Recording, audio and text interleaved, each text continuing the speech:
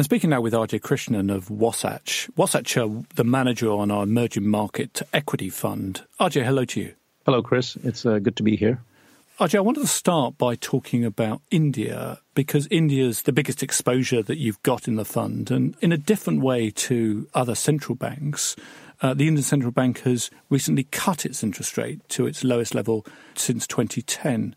I wondered how that had impacted on the companies you invested in India. You know, we've been invested in India for over 15 years, so we have a long history and understanding of the market. And it's our contention that India is in the best position it's been in the last 15 years. And there are a number of reasons why that is the case. And that's why it's reflected in a high weight in our portfolio as well. So if you look at some of the challenges that India has faced in the past, it's been high inflation, a weak currency with a poor current account deficit. All of those things have changed. India imports a sizable amount of oil to the tune of $120 billion each year. That's roughly 6.5% of GDP. With oil prices having been cut in half, the Indian government has got a windfall of $50 to $60 billion, depending on the price. And that is substantial for a country the size of India. India also has benefited from a good monsoon season. And why is that important? Because most of the agriculture in India, which is about 18% of GDP, is rain-fed agriculture. So when you have a good monsoon, which it has had for the last 2 years now, it bodes well for lower food prices and has a significant impact on inflation. So if you look at inflation in India, it's come from 9.9% 3 or 4 years ago to under 5% today, which is a substantial move. If you look at foreign exchange reserves for India, it's now the highest it's been in a long time. It's north of $320 billion. Again, a sizable number for a country the size of India. So all these things point to the macro situation looking really good for India. What's been driving that, Ajay? Is that because political change and political stability has helped create a better growth profile for the country? Definitely. It's the change in the political climate, if you will. If you look at India, there are two intractable problems that India has faced with for a long period of time. One is poverty and the other is corruption.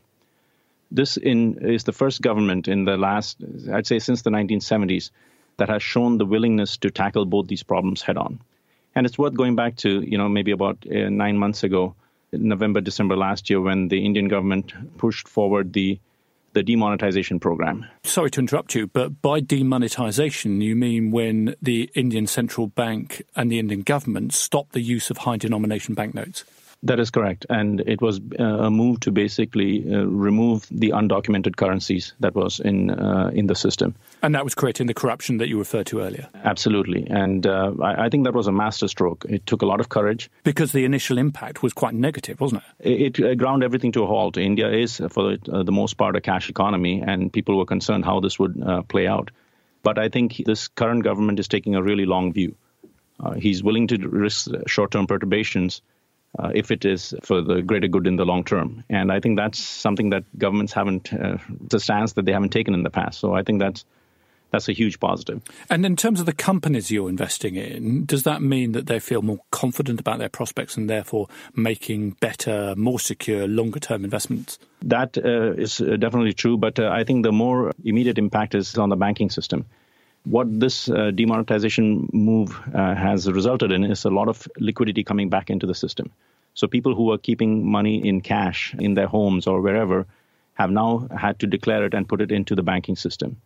For the first time in a long time, the Indian banking system is flush with liquidity. And the rate decreases that you've seen is basically a function of the liquidity-driven event.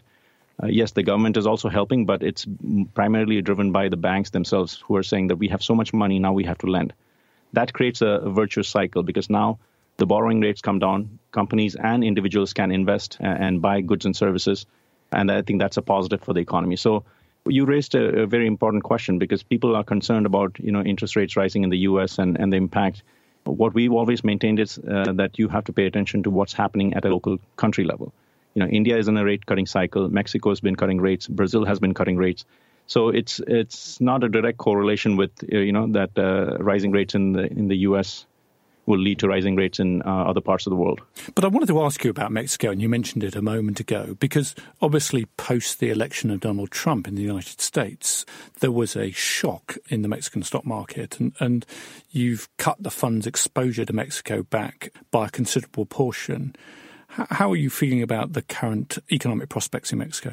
Extremely good. So yes, we did pull back our Mexico weight, mostly as a risk adjustment mechanism, because at that point we weren't sure what the outcome would be, how President Donald Trump would move forward with some of the programs that he talked about during election.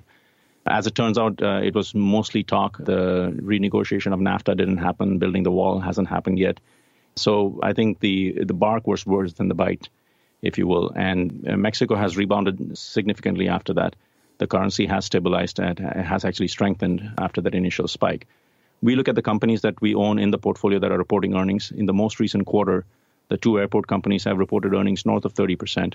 Pinfra, which is a toll road operator, has also reported earnings north of 25%. Alsea, which is a restaurant company, has reported earnings 15%. And the bank that we own has reported earnings of 19%. So seeing a really strong pickup in the Mexican economy. The other thing people haven't paid attention to is all the reforms that the Mexican government is enacting as well. So they've liberalized the energy sector, which is going to provide a big boost to the economy that had been mired for the last 3 or 4 years. And now they've moved forward by releasing a number of the blocks to European companies, which I think is a positive for the economy. So all that we read in the newspapers about the problems in the Mexican economy are not being seen by the underlying companies that you invest in. It sounds like a very positive story. Yes, our companies are doing quite well. Because they have, idiosyncratic drivers. We're the two Mexican airports that we own.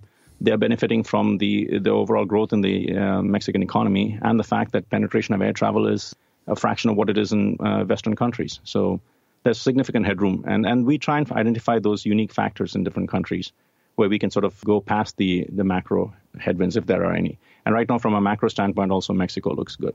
We've only covered two countries, but these are two key parts of the portfolio. I'm afraid that's all we've got time for today, Ajay. Thank you so much for your time. Thank you, Chris. It's a pleasure to be here.